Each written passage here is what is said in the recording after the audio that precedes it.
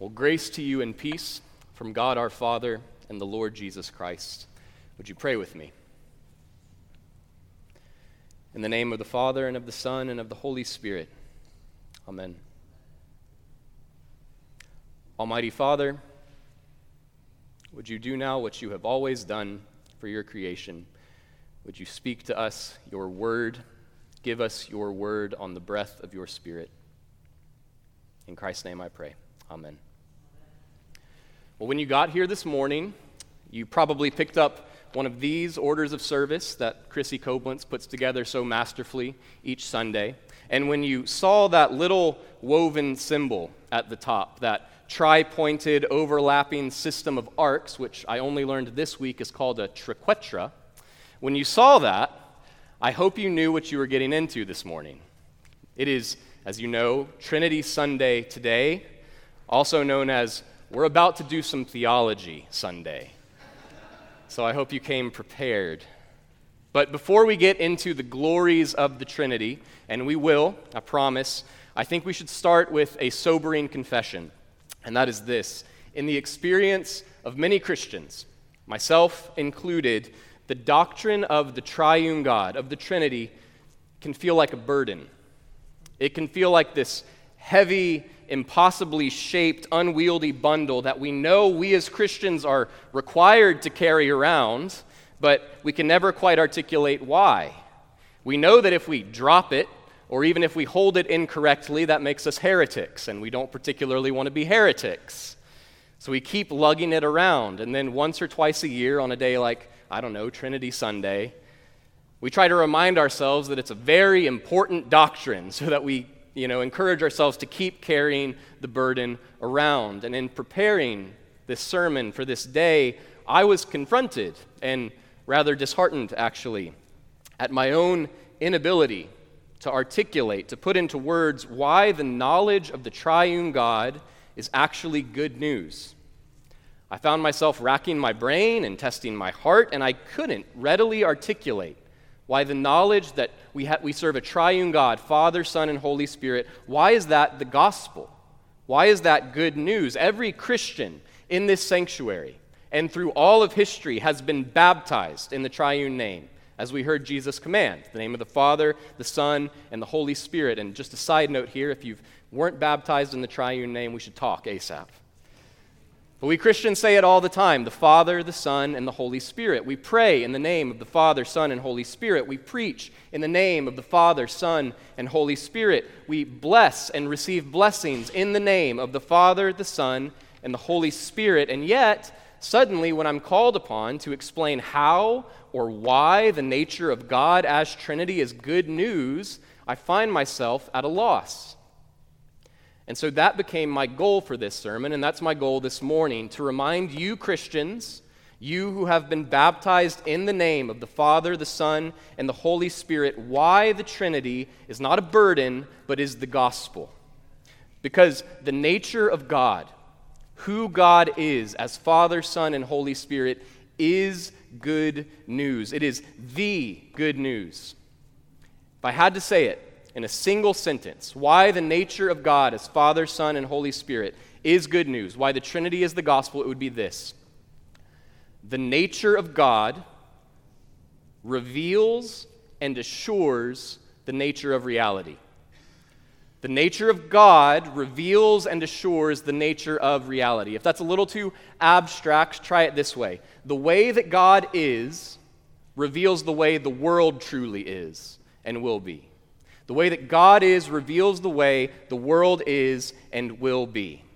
Because whoever made this reality, whoever made the world and everything in it, gets the authority to say what that world should be for and what it's like. If someone is actually sovereign over reality, and we believe there is someone sovereign over reality, truly in control, they get to dictate and determine the nature of that reality. So if we want to know what this world is, what this reality is, what it actually is and what it's about, we need to know the nature of the one who made it. Now, before we get into the details of the Trinitarian nature, I'd like to tell two stories. They're not true stories. They're not Christian stories. They're false stories. And it's always a risk to deliberately say something false from the pulpit because I get it, your attention sort of waxes and wanes, and you might tune in suddenly for me to hear me saying and since Baal is God, I'm not saying that Baal is God, right? But I'm going to tell two untrue stories, and I'm going to do that because the hope is they will give a contrast that will help us hear the true story more clearly. So here's the first story. And just full disclosure, I'm stealing the way this is told from a great book by a theologian named Abigail Favali, and we should talk about her book sometime, but this is the story. In the beginning, there was water, two kinds of water. There was the turbulent feminine sea by the name of Tiamat, and there was the more calm masculine river, whose name doesn't particularly matter. So there was salt water and fresh water, and where these two waters met, there was a teeming pool. And this pool is where the gods came from. The gods arose, all kinds of gods. And then there arose one particular god by the name of Marduk. And he arises as the most powerful of the gods. And he has this spirit, this conquering spirit, this expansive spirit. And he decides this watery world of his origin isn't enough for him. And so he gathers an army of monsters, and he makes war against his mother Tiamat, and he wins, and he kills her, and then he takes her body, and with her flesh he forms the dome of the heavens and the sweep of the earth, and then Marduk kills another god and takes his blood, and with that blood he makes a multitude of tiny slaves whose sole purpose is to serve the gods, and these slaves are the first humans. This story is called the Enuma Elish. It's also known as the Babylonian creation myth. This would have been sort of the competing story to Genesis 1 in the ancient Near East. And in this story of the origin of reality, the creation of the world is kind of an afterthought. It comes after a prior chaos and violence that's sort of more primordial. Remember the principle that I started with now. The nature of God reveals and assures the nature of reality. So if the Enuma Elish was your story about the origin of the world and the nature of the gods, how would you think the world is? You'd probably say it looks like conflict and violence and brutal servitude. If Marduk is God, then humanity may be intended by God, but only as slaves, only as worthless servants whose existence is valuable only insofar as it makes God's life more pleasant or pleasurable. That's story one. Here's story two, also untrue. In the beginning, there was energy. Something basically unknowable but certainly dramatic happened, and this inconceivably dense pocket of energy exploded with an incalculable force so powerful that it created matter and time, stuff and sequence, and then a long, long time passes, so long that the words that we make up to describe it don't really mean anything. And all that stuff, according to those forces, starts to fit randomly in different shapes and arrangements. And eventually that stuff happens to form into stars and planets and systems. And again, this is more than you could count. And eventually one of those planets just happens to accidentally produce other arrangements of stuff, but that stuff can somehow reproduce itself. And then by another sort of directionless process over a long enough time, all kinds of stuff species cover the face of the earth. And then more time. And one of those species not only finds itself able to reproduce, but also to think and to choose. This random arrangement of matter seems to recognize itself. It can put names to its desires and put plans into motion to acquire those desires. This story is the creation myth of our present materialist age. And this story says that there's been a series of fundamentally meaningless accidents, things that just happened. And somehow or another, they just happened to produce us, these beings who are capable of consciousness. And behind this process that arrives at us, there was no intention, there was no intelligence, there certainly wasn't a person. And so it looks like in this story that there's no God. But in practice, this story does have a God. It's the one telling the story. It's us, humans. Though we exist without ever having been intended, we accidentally have become the beings in the universe capable of self-aware consciousness. And so we, with that consciousness, now have the freedom or the burden or the terror, depending on your perspective, to give reality its meaning. And people are going to take this burden different ways. Some are going to say if there's no God, then anything and everything is permissible. You can do whatever you want. The only thing that can stop you doing what you want is somebody else who doesn't want you to do that, who has more power than you. So the nature of reality, kind of similar to the story of Marduk, is the nature of wills trying to gain power, trying to assert what they want in the world. And other people think that sounds kind of harsh, but basically agree with it, so they're going to make it sound nicer. They're going to say things like, "From stardust you came, and to stardust you shall return." And it sounds nice, but they're kind of banking on the fact that you're not going to think too hard about stardust, and the fact that stardust is absolutely meaningless and empty and void, right? These stories that we tell about the origins of reality reveal what cultures think about the nature of God and the nature of the world. So for the Babylonian man or woman, the nature of reality is power. It's chaos and fear and pain and servitude unless you have power. And so the best you can hope for in this life is to gain power and maybe gain the approval or the pleasure of the gods whom you serve, and maybe they'll make your life slightly easier. It's not too different, I'm afraid, from how some people and even some Christians think about the true God. But for the materialist, God's absence means that I am the author of my accidental life, and I can use it or I can abuse it however I see fit, whether that's seeking power or pleasure or some kind of sentimental obliviousness. And I think if we're honest, both of these stories make sense if your starting place for thinking about reality is your own observation of a fallen world. Because this fallen world is filled with violence and slavery and selfish ambition.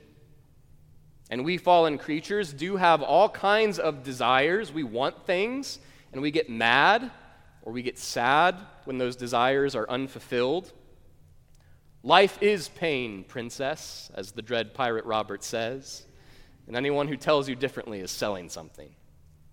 So if violence and desire and the will to power is what we see all around us in our day-to-day life, it might make sense, a kind of sense at least, to assume that that's the nature of God too, that God must be some kind of Marduk or an unfeeling set of impersonal forces.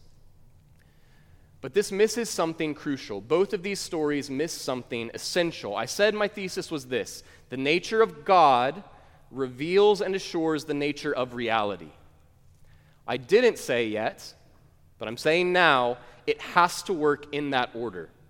It doesn't work the other way. You can't go from looking at the nature of reality and then conclude, oh, that must be the nature of God. You need to know the nature of God if you're going to know the nature of reality. Because we're really bad at understanding the nature of reality. Our minds are darkened by sin, and so we cannot see and we cannot understand things as they truly are. We're deceived, and we're remarkably fickle. I think there's a ready example that all of us will relate to, right? For how many of us does it take approximately one bad day, just one bad afternoon, one bad cup of coffee that you really wanted to be a good cup of coffee to convince you that reality is just hostile, that life is utterly meaningless and drudgery and toil, or the opposite, right? Doesn't it take just one good day, one beautiful morning, one particularly delicious cheeseburger to convince you life is just grand, isn't it? We're not the most reliable interpreters of reality. So if we can't determine reality, how could we determine the nature of God by our own lights? If we have any chance of understanding the nature of God, we need God to tell us.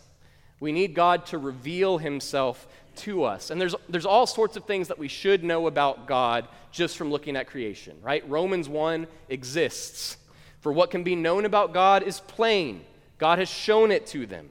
His invisible attributes, his power, his divine nature, they've been clearly perceived ever since the beginning of the creation of the world in the things that have been made. That's what Romans 1 says. So we can and we should see, just from looking around, that there is an eternally powerful and divine God who made all of this.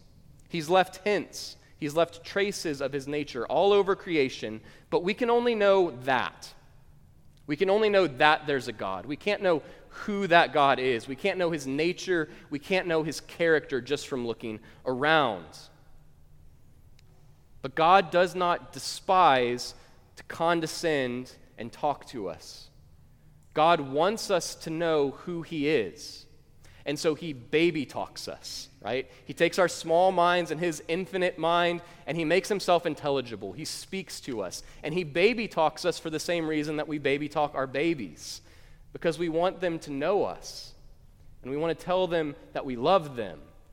And we want them to know us and to love us. So God does the same thing. He makes himself known. He reveals himself to us. Not only that he exists, but who he is and what he's like. And God does this most perfectly, most clearly by sending the Son. The Son is the one who reveals the nature of God to us. The Father sends the Son to become incarnate among us. And Hebrews says that that Son is the radiance of the glory of God and the exact representation of his being. The Son is what God is in his entirety. And that same Son also says that he will send the Spirit to testify to him, to bear witness to the work that he has done. So the Spirit shows us the Son, and the Son reveals and reconciles us to the Father. So God makes himself known, not only that he exists, but that he is Father, Son, and Holy Spirit, one God. And because we know that, because God has spoken to us and revealed who he is, that then prepares us to actually hear the actual creation story and to hear it truly, the one that goes like this. In the beginning, God created the heavens and the earth. And we know when we hear that, in the beginning, God, the God there is not some violent psychopath who needs slaves. And he's not some unfeeling, impersonal law or set of forces or energies. The God who created the heavens and the earth is the Father. And he creates by his Son, by his word. He speaks his word. The word who John says was in the beginning with God and was God.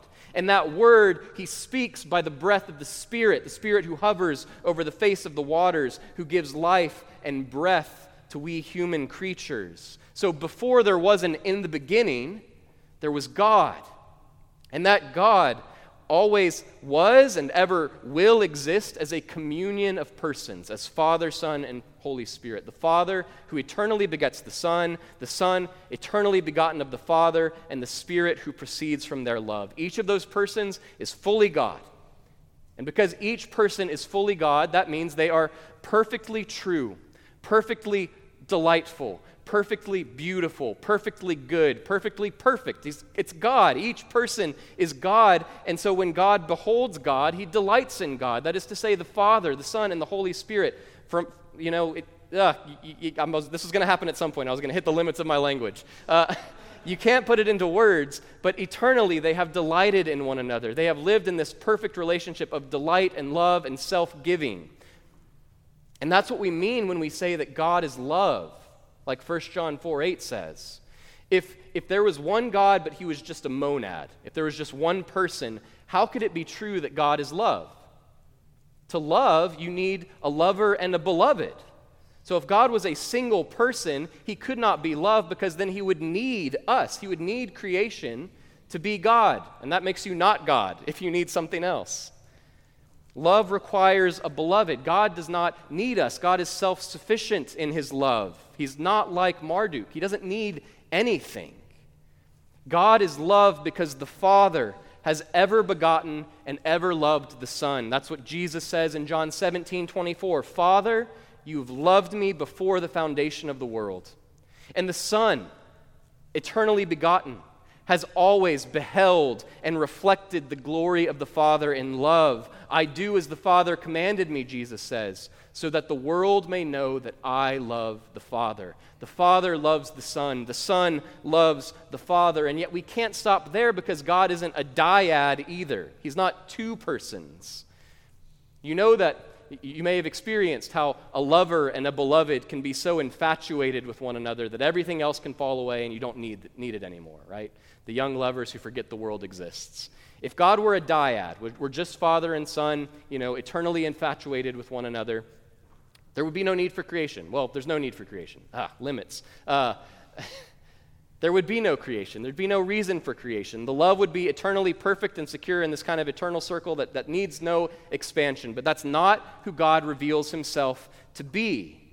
When the love between two persons is happy and healthy and secure, they rejoice to share it.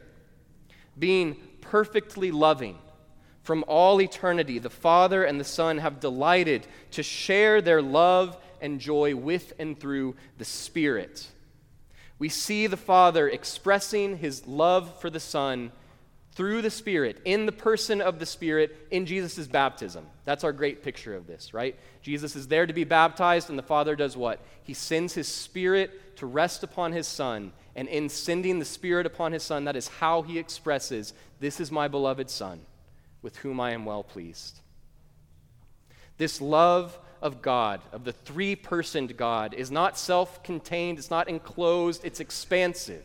God delights to expand his love, to include creation even in his love. The love of the triune God is so full and so perfect that he delights to share it, to make a world, to make creatures who can be invited into that love that he has enjoyed for all eternity as Father, Son, and Spirit.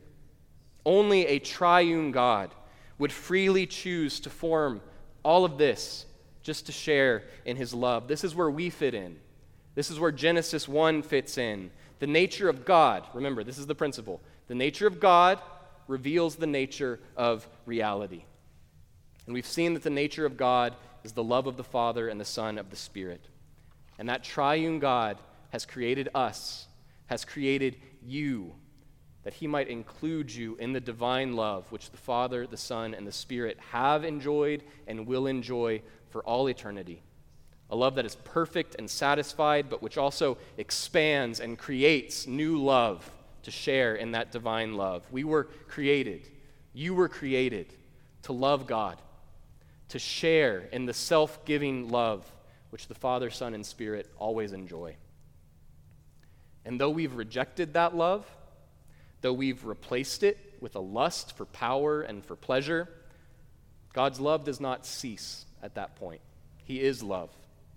Instead, when God is faced with our hatred and our rebellion, when God is confronted with our fear and by our pathetic little will to power, God's love responds by sacrificing.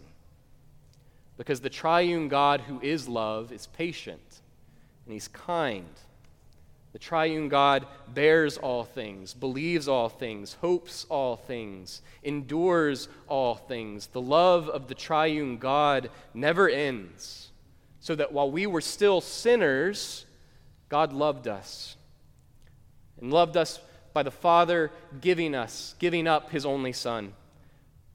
The Son who offers himself in accordance with the will of the Father that he might reconcile us to the Father, and may be brought again by the Spirit into the love and fellowship of the Father, the Son, and the Spirit. And so to all who believe belong the grace of our Lord Jesus Christ and the love of God the Father and the fellowship of the Holy Spirit, the God who made the world in love, who made you in love, who has forgiven your sin and atoned for your sin in love and for the sake of his love, is and ever shall be Father, Son, and Holy Spirit, one God.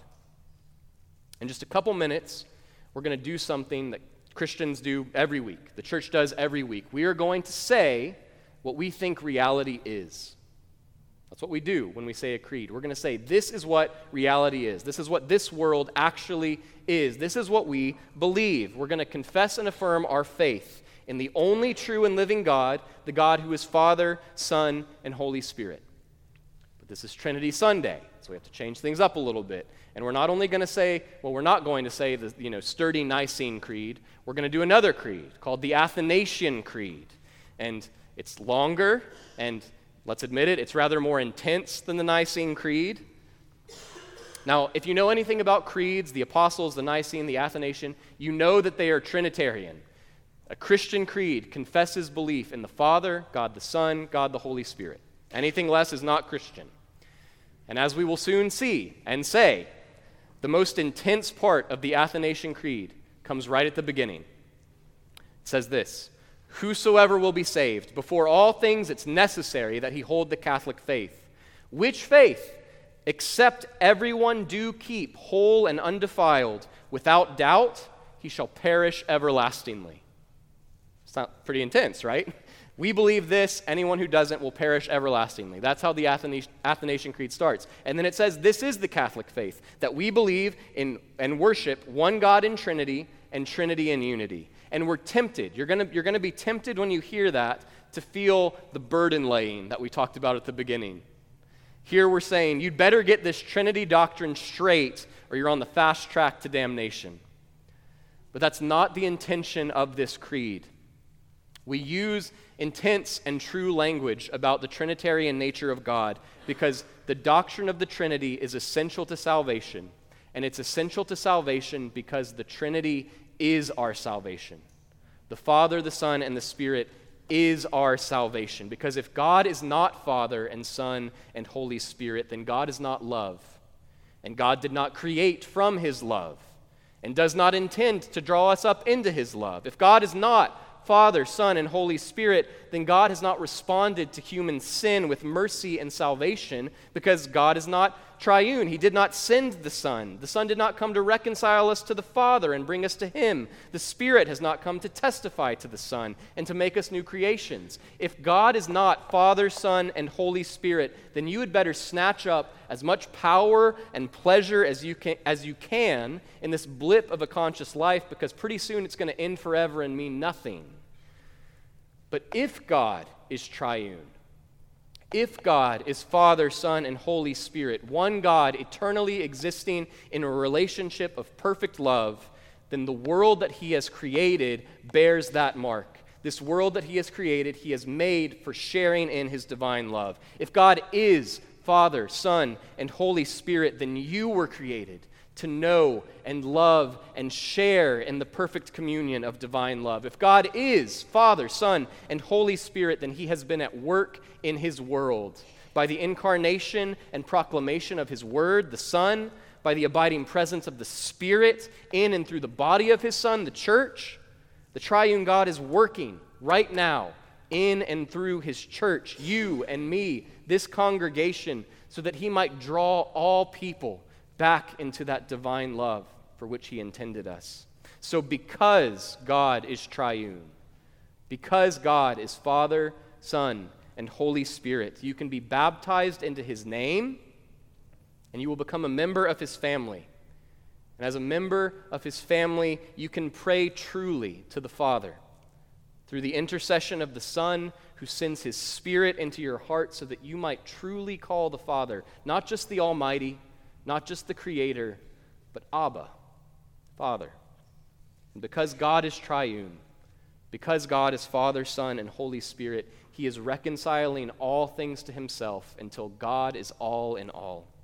Because God is triune, this life, this world, the reality that we have always and only known, it's not the end, it's only the beginning of our experience and knowledge of the perfect love of the Father, the Son, and the Holy Spirit, to whom belong all honor and all glory, as it was in the beginning, as it is now, and as it ever shall be, world without end. Amen.